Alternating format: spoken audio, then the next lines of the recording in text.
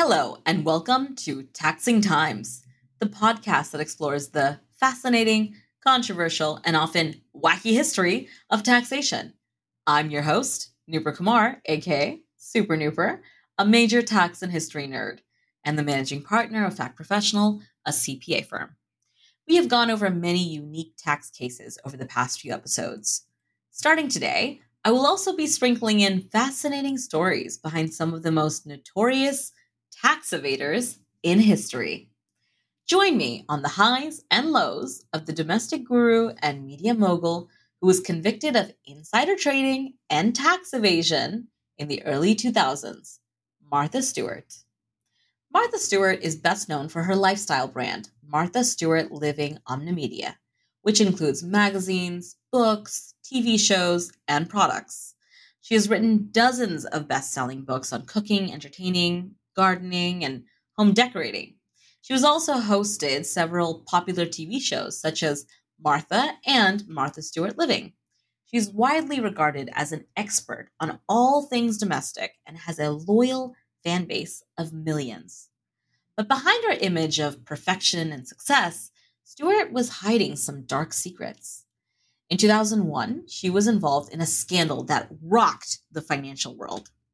She was accused of selling nearly 4,000 shares of ImClone Systems, a biotechnology company, based on insider information that the company's cancer drug was about to be rejected by the FDA. Insider trading is the trading of a public company's stock or other securities based on material, non-public information about the company. Material information is any information that could substantially impact an investor's decision to buy or sell the security. Non-public information is information that is not legally available to the public. This form of insider trading is illegal and has certain penalties, including potential fines and jail time. By insider trading, Martha avoided a loss of $45,673 by selling her shares one day before the news became public. She was also accused of lying to federal investigators and obstructing justice during the probe.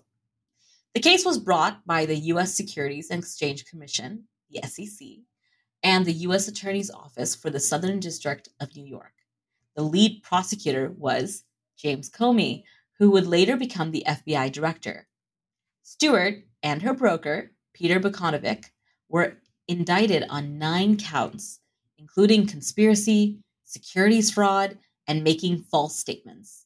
They both pleaded not guilty and went to trial in 2004.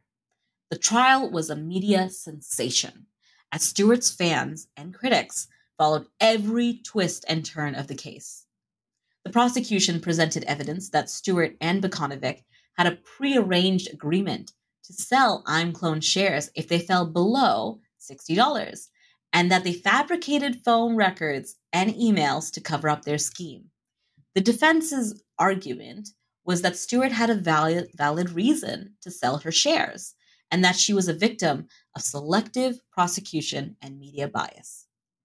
Selective prosecution is when a prosecutor decides to charge or not charge someone based on an unjustifiable or discriminatory criterion, such as gender, race, religion, or political affiliation. This violates the Equal Protection Clause of the 14th Amendment, which guarantees that everyone is treated equally under the law. Selective prosecution is a rare and difficult defense to prove, as the defendant must show that the prosecutor had a discriminatory effect and intent in their decision. The jury deliberated for 3 days and found Stewart and Bukanovic guilty on all counts except for the securities fraud charge against Stewart, which was dismissed. Stewart was sentenced to 5 months in prison, 5 months of home confinement, and 2 years of supervised release. She was also fined $30,000 and ordered to pay $137,019 in restitution. Bukanovic was sentenced to 5 months in prison, 5 months of home confinement, and 2 years of supervised release. He was also fined $4,000 and ordered to pay $1,039 in restitution. Stewart's legal troubles did not end there. She was also convicted as a tax evader. In 2002, she was fined $221,677 for state taxes for failing to pay in New York on her luxurious East Hampton home.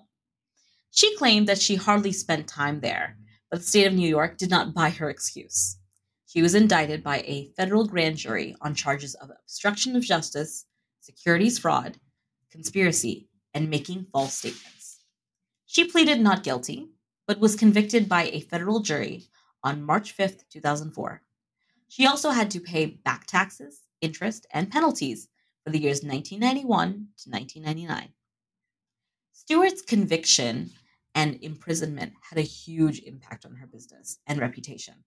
Her company's stocks plummeted, and she resigned as CEO and chairwoman of Martha Stewart Living Omnimedia. She also lost several endorsement deals and partnerships with retailers. Her TV shows were canceled or put on hiatus. She faced lawsuits from shareholders and customers who felt betrayed by her actions. But Stewart did not give up. She served her time in a West Virginia minimum security federal prison where she reportedly taught yoga and cooking classes to fellow inmates, which to me sounds a little bit like a vacation. She also maintained her innocence and appealed her conviction, but was denied a new trial.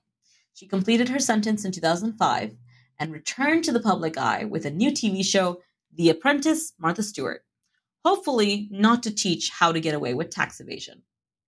She also resumed her role as a chief creative officer of her company and rejoined its board in 2011.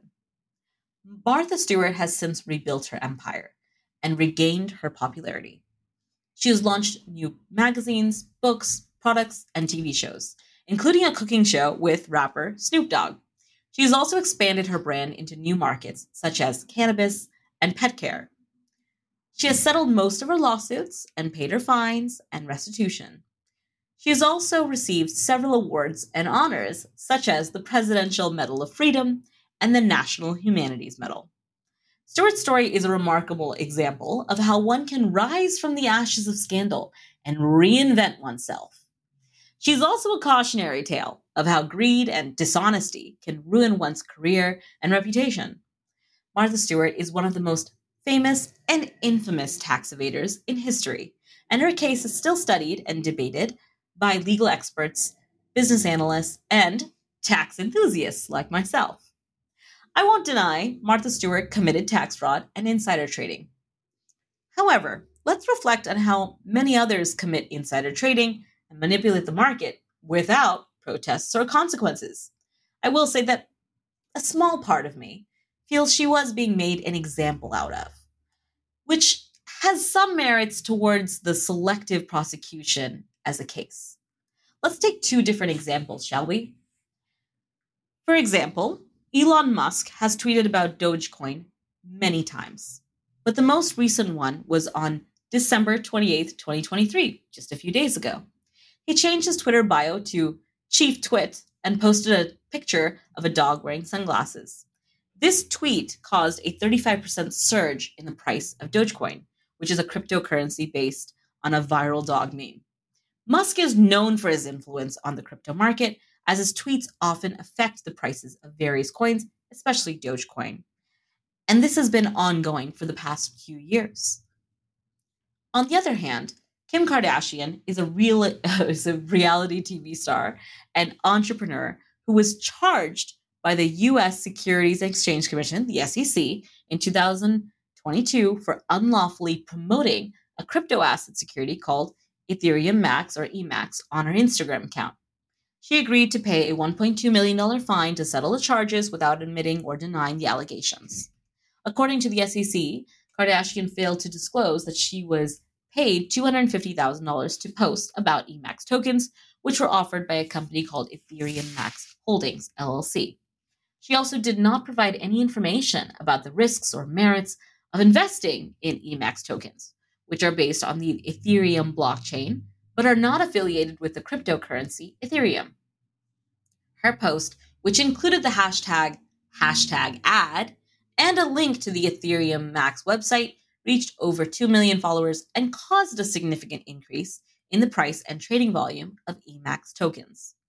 So, my dear listeners, why was Kim Kardashian fined and dragged through the mud while Elon Musk was celebrated and, dare I say, elevated?